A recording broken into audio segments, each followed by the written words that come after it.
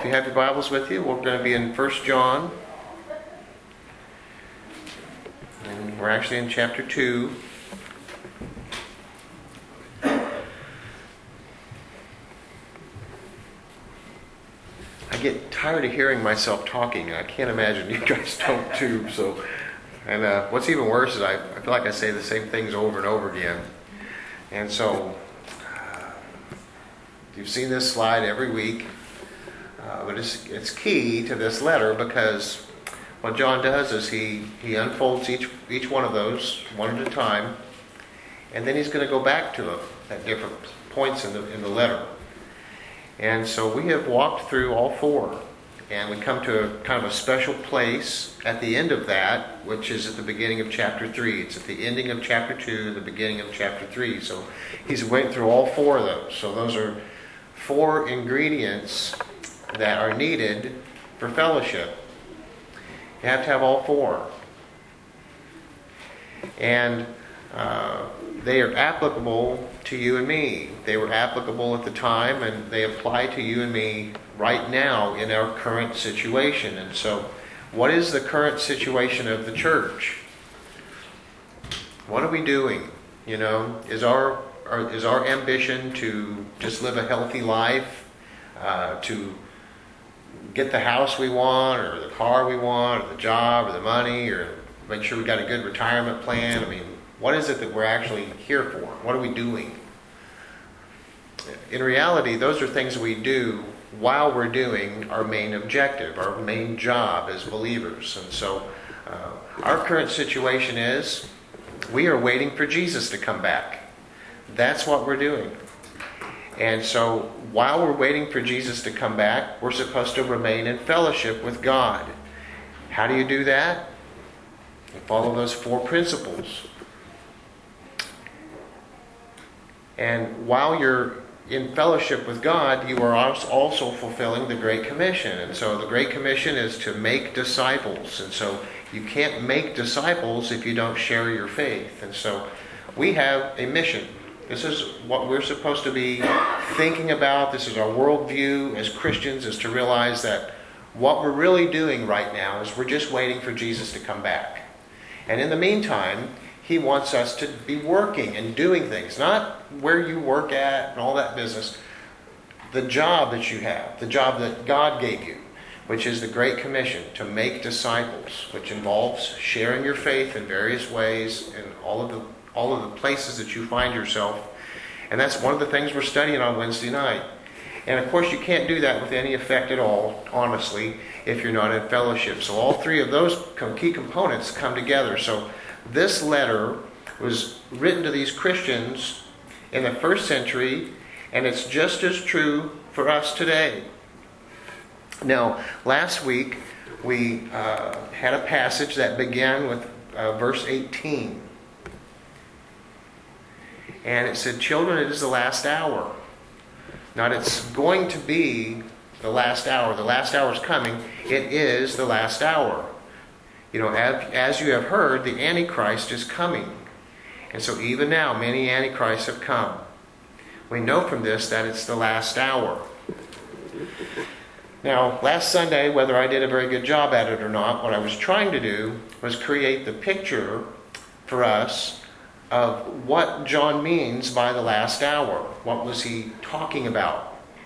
And to do that, I looked at some ways that John has used this term, the hour. And so we went back to the Gospel of John. And in John chapter 12, he says that the hour has come for the Son of Man to be glorified. John chapter 12. And when he said that, he was saying that the hour has come, that period where he's going to be crucified. And so the hour has come for the Son of Man to be glorified. And he said that as he was talking about how he was going to be arrested, put to death, buried, and rise again. So the hour, in that respect, was the crucifixion. I showed you another place. It's actually in John chapter 5 and John chapter 6, where he talks about the coming resurrection as an hour. And he does it in a very similar way. If you look at this verse on the screen, you can see this as children, it is the last hour. That's present tense, current time. it is the last hour. And he says that, but also the Antichrist is coming. And so if you look at that verse carefully, you can see that he's talking about a current situation where you're at right now, but he's also pointing to something in the future that's part of it. And so in this verse, he's saying that in this hour that we're in right now, there are many antichrists, but included in this hour is a coming Antichrist. Well, he does the exact same thing when he talks about the resurrection. I showed us that verse in John chapter 5, verse 25, where it says that an hour is coming. And so that's something that's in the future, and is now here. So it's right now, but there's a fulfillment of it in some respect that's still future. An hour is coming and is now here when the dead will hear the voice of the Son of God, and those who hear will live. And so you can see there a very similar situation where the hour was talking about the crucifixion. The hour is talking about the resurrection. Here in our passage this morning, the hour is talking about the coming Antichrist.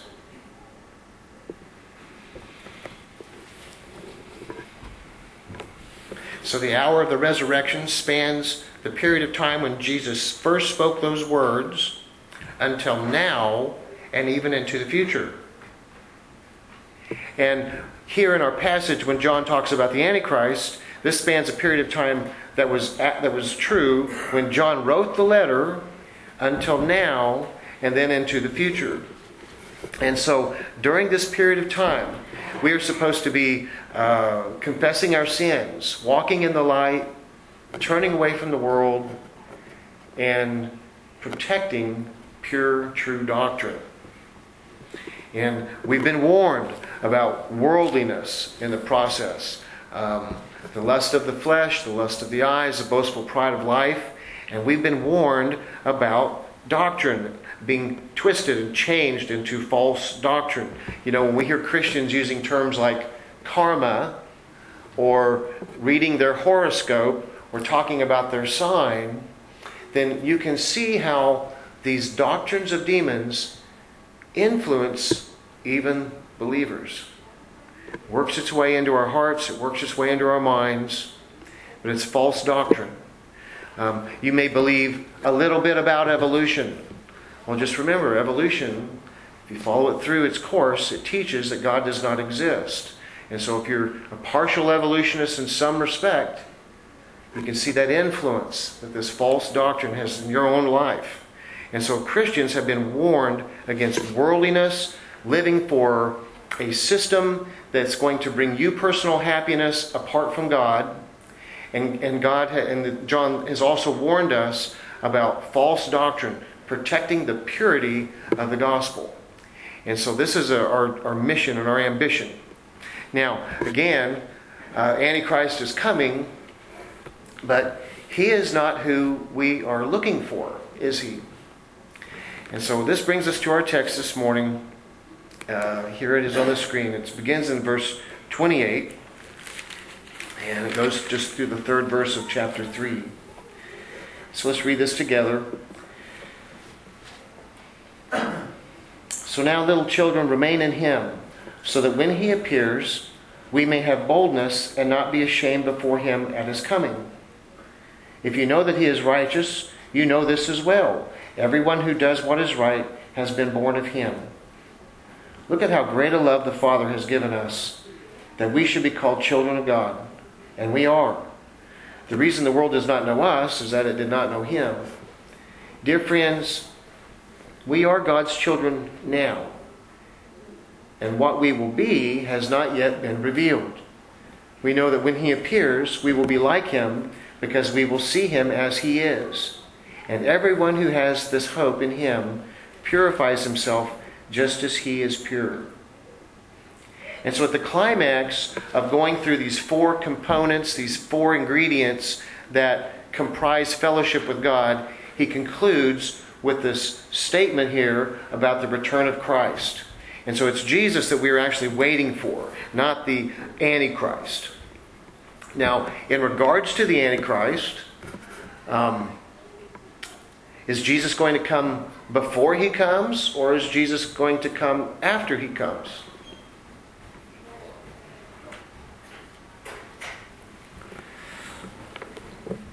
Well, that's a matter of Bible prophecy, isn't it? And in Bible prophecy, Christians do not all agree. We all see these things a little differently. And that should put you on notice, just to know that there are other Christian men and women who are very sincere believers who see things differently. And so that should bring humility to the table. I know that there's really, I'd say there's 3 reasons why Christians disagree about Bible prophecy. The first one is just because of what kind of people we are by nature. However you were raised and taught, whatever you were taught, you tend to protect that. So, like when you're first introduced to some kind of a subject, you want to get a handle on it and grasp it. And so once you feel like you basically have an idea of how things are going to go, you guard that and you protect it. When other people introduce new ideas, it's natural to kind of tighten up and to grasp and clench your fists, and hold on to what you know. And so just by nature as human beings, this is what we do. And so this feeds right into the second issue, which is that with Bible prophecy, it is what God has done is He has given you so much information, but not all of it. And so you kind of have to read between the lines, and you kind of have to make your own conclusions to a point on some things. And when you do that, you could call that an educated guess if you want, but you make safe conclusions about things, and if you're not quite right in one respect or another or all of it, that's problematic because your next conclusion is going to be based upon top of that one.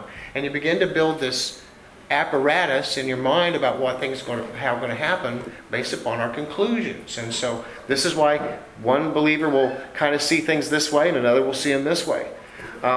There is a truth right in there that really only God knows for sure. And the third reason I think Christians have trouble with Bible prophecy is that the information is voluminous. It's throughout the Bible, but it is in huge, gigantic pieces. And to try to master it is quite a chore. You can spend the rest of your life just trying to work with this one subject matter in the Bible, and so it becomes intimidating. And so a lot of Christians will just kind of just fall back on what they heard the first time. And this is kind of the way, the nature of this whole situation.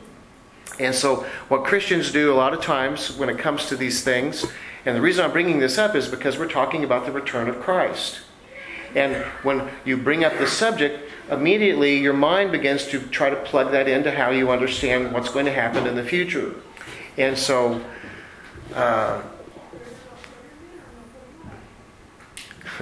so what I think happens is that what we do is we stay safe, and we can rely on people like the pastor, a book we read the first third of the book, or somebody who's a slick talker or whatever, just whatever you heard from your mom or your dad, and this is what we do.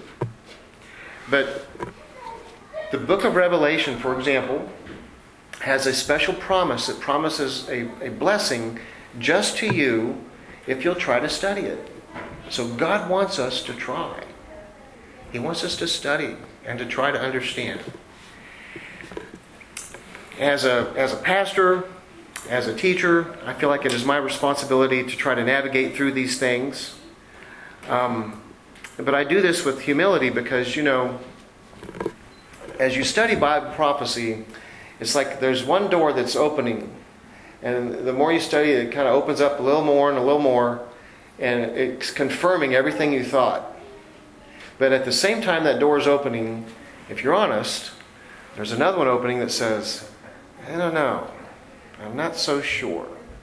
And so this is what happens with the Bible. And so you have to be very careful with Bible prophecy because it is something that's in the future. And it's easy to look back on things that have already happened. And that does help us to understand what's going to happen in the future. But again, there has to be humility. And so most Christians, what we need to do, you guys, is let this boil down to the things that we know are true, for sure. And that is that it is an absolute fact that Jesus is coming back. And when he comes back, there is going to be a reckoning, a judgment. Some people are going to be judged on the basis of their sins, and they're going to be in a world of hurt. But other people, like you and I, are going to be judged based upon our works as believers. And so Jesus is coming back. There is a coming judgment. And so in the letter of John, he doesn't take the time to spell it out a lot. But what he does do is in chapters 3, he lets us know that Jesus is coming back. And in chapter 4, he lets us know that there is a judgment. Now, our passage of studying this morning is in verse 28, begins in verse 28. And what he does there is he tells us to remain in him so that we're not going to be ashamed when Jesus comes back. You see that? So now, little children, remain in him so that when he appears, we may have boldness and not be ashamed before him at his coming.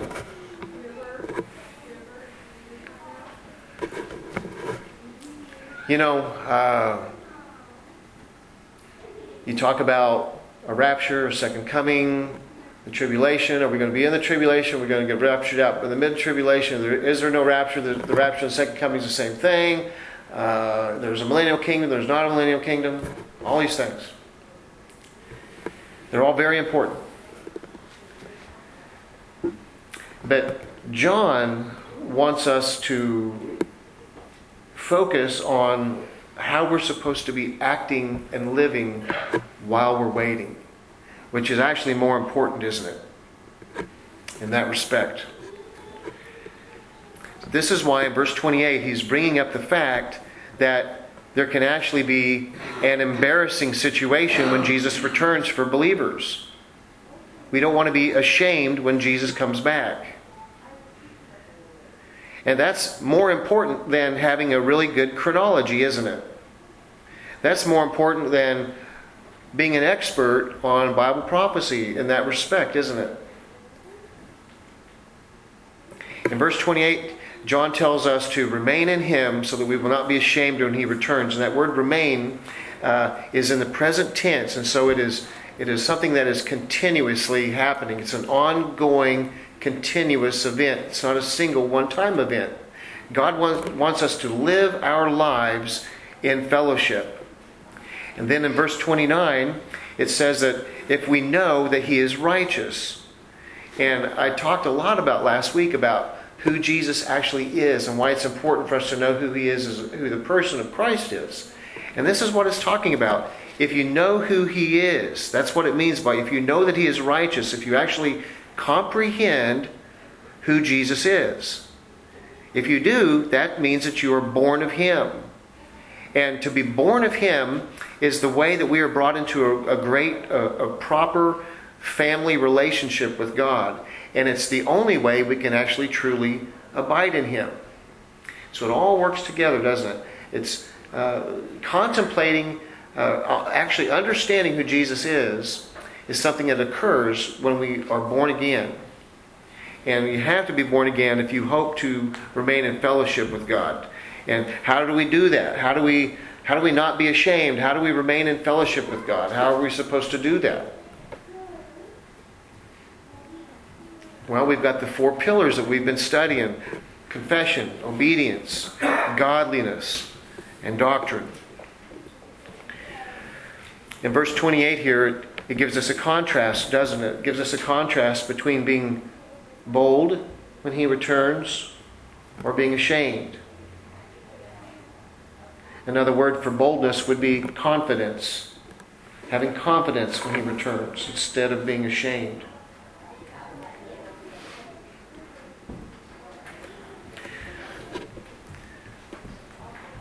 What we usually think of when we think about being ashamed is that, Jesus comes back right in the middle of us doing something wrong. We're right in the middle of doing something we shouldn't be doing, and that's when he comes back. And that would be bad, right? Nobody wants that. But the idea here is that Jesus comes back, and when he comes back, he finds us being faithful rather than being lazy or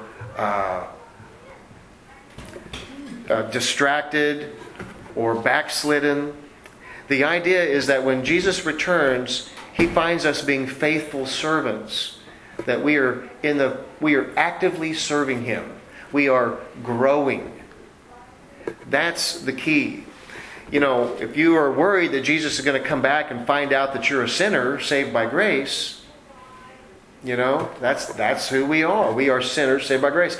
God doesn't expect us to be perfect. He knows we're not. That's what this whole letter is about. God wants us to walk in the light. And when we mess up, we ask for forgiveness and we confess our sins and then we move forward. And so, but the idea here is that Jesus wants us to be actively serving, actively growing. We're in the game. We're not sitting on the bench or we called in sick that day of the game. We're actually playing the game. We're serving and working. That's the idea of not being ashamed. Now, sin in our life can be very much like weeds that want to wrap around our legs and eventually pull us down.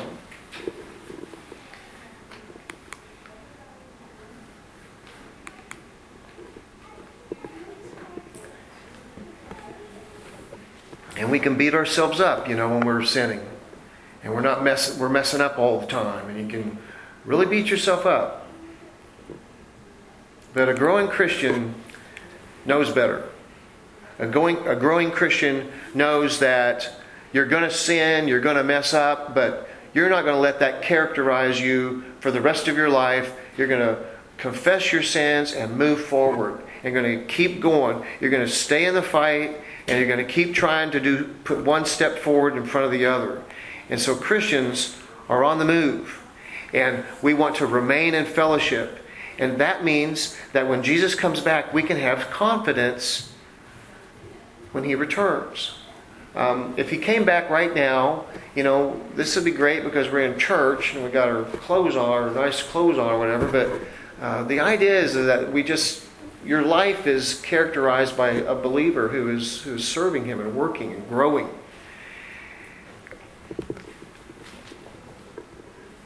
When Jesus comes back, all believers are going to be accepted, but some will be ashamed.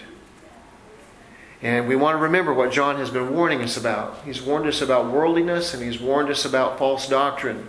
In regards to worldliness, the world is passing away. It's and the lusts thereof, it's passing away. All the things that seem so important to us right now won't be. And in regards to the world, of course, we're talking about that system that our sin nature just naturally plugs into, where we find fulfillment and happiness in life without God. And so it's hard to imagine something that we can't see or have never experienced. To imagine that someday we're going to be in a completely different environment where all of this isn't really going to matter. Think about how you see somebody playing a video game and they're so engrossed in it that they've completely forgotten about all of their surroundings. And you can get so engrossed in the video game that all of a sudden that's reality and you don't even think about anything else going on. But the truth is you're still sitting on your couch. You're all tied up in something that's not even real. And think about kids in junior high school, young people in junior high, young people even in high school, where that little universe is everything, and that little microcosm is the entire universe. And then you graduate and it's gone. All of the things that were so important, all of the people who were popular, and all of the clothes you had, all that just vanishes almost in an instant. And seniors, they're starting like, whoa. That's why when I see somebody that's really an older senior adult and they're just, their mouth's filthy and their thoughts are filthy and they're not living for God, I'm just like, you're going to be dying pretty soon. And so that senior in high school, is starting to get Reality is starting to dawn on them. And James talks about how, like your life is like a vapor. It's here for just a moment, then it's gone. And so John is wanting us to remember that the temptations to invest in this worldly system for happiness is a fool's game, because it's not going to last. This is something that believers have been warned about, to be godly rather than worldly. And then the other thing was false doctrine. And, all of us want to strive to be better than we are. We all want to continue to try to be better people. Nicer and better, and let's not make that mistake again. I lost my temper. I won't do that again. You're always trying to move forward. And if you do that in a worldly way, then what you'll do is you'll go down a religious path, or you'll invest all of your energies into yourself. And that is a doctrine that is fed by demons. It doesn't mean that just because you're doing it, some demon's whispering in your ear, but it's like they introduce things that they know are going to work. And they've churned them out. So you can follow, I haven't done this, but you can follow some of the things that were being taught here in the first century and how they're being manifested right now in 2020. Right now in different parts of the world and in different places in the city right now. Those same false doctrines are still present today. So what John wants us to do is to remain faithful to the things that we received in the beginning. And so this brings us to verse 1, where he says, behold, or look at how great a love the Father has bestowed upon us, that we should be called children of God. And such we are. My translation says, look at how great. I think the King James says it the best, because it says, behold. And the idea is that it's John's wanting us to stop and to actually contemplate, to have some valuable discernment about what it is that God has actually done for us, and about what our future is like. We have a very bright future ahead, and so he's asking us to stop and actually think about this. I think that if we could truly appreciate what's going to happen, and I try to think of some movies that we all know, just so you can kind of see that thing as, I remember when I was a little boy, the Close Encounters of the Third Kind movie, and I went and saw it at the theater, and it was just these enormous spaceships, and everybody's eyes were open and their mouths were open, and nobody was saying a word, and everybody was just in awe looking at these spaceships. I think if we could truly appreciate what it is that's getting ready to happen to us, that's how we would be. It's that paleontologist on Jurassic Park who saw a live dinosaur for the first time. Before the dinosaurs were trying to eat them. But when he first saw them, it was amazing. Speechless. So John is asking us, it doesn't do us justice when we try to read this, what it is he's trying to see. He's trying to say, wait, you guys, it's like a command. He's like, behold, just think about what God has done for us. And the world doesn't know us because it didn't know Him. And then in verse 2 he says, right now we are God's children, but what we're going to be has not yet been revealed. And so you know right now that you're a believer, but something's going to happen later. And you're going to be changed. You're going to get a new name. You're going to get a new body. Dear friends, we are God's children now, and what we will be has not yet been revealed. We know that when He appears, we will be like Him, because we will see Him as He is. Something incredible. What a long, incredible verse. Verse 2.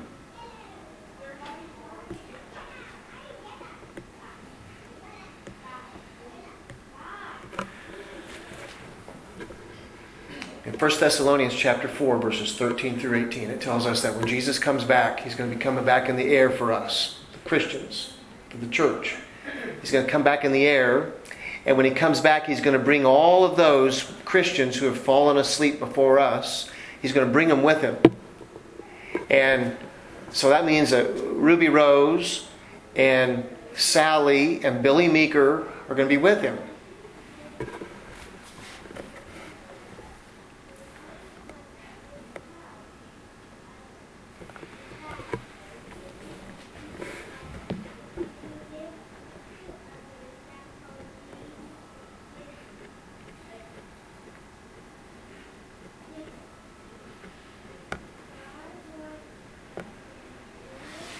And then it goes on to say that the dead in Christ will rise first.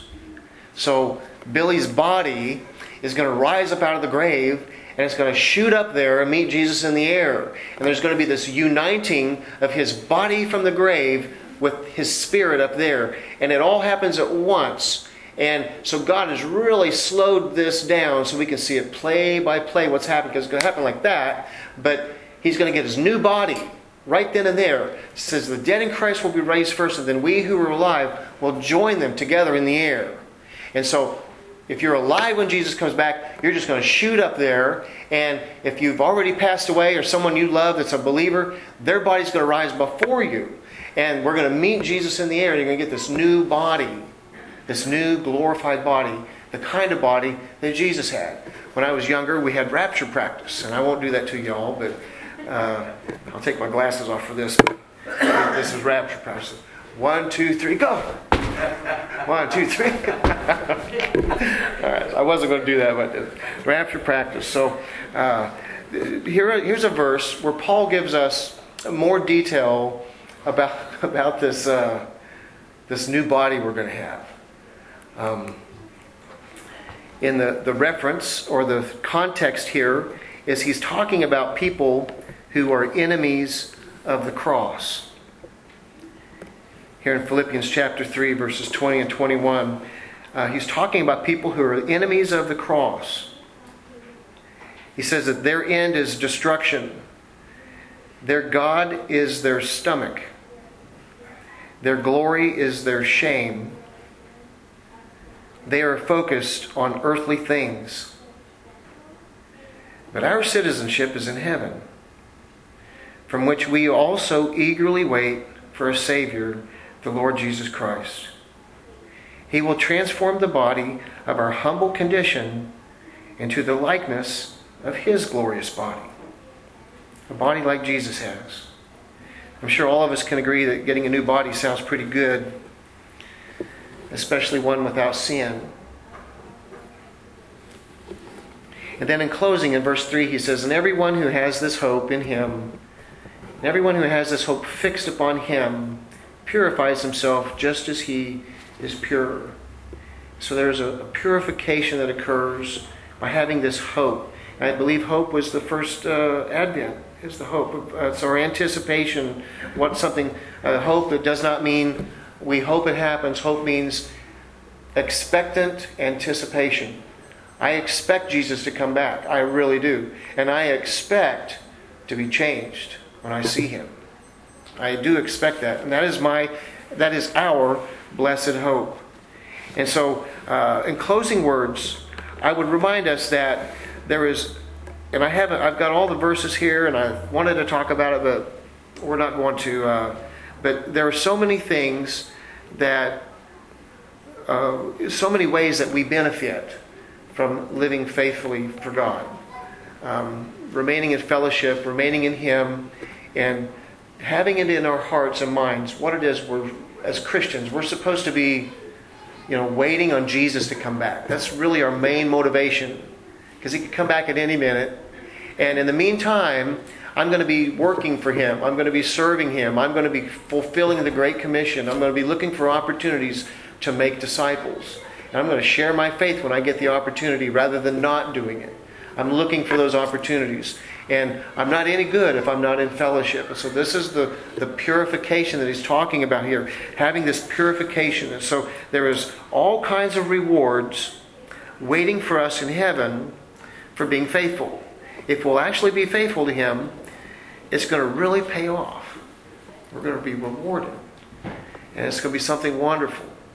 As a matter of fact, there's actually a crown, a special crown given for someone who is anticipating and waiting for Jesus' return. We find that in 2 Timothy chapter 4, verse 8. And so, in comparison, a life lived that bears the fruit of the Spirit is so much better and so superior to a life that is spent feeding the deeds of the flesh. Let's pray.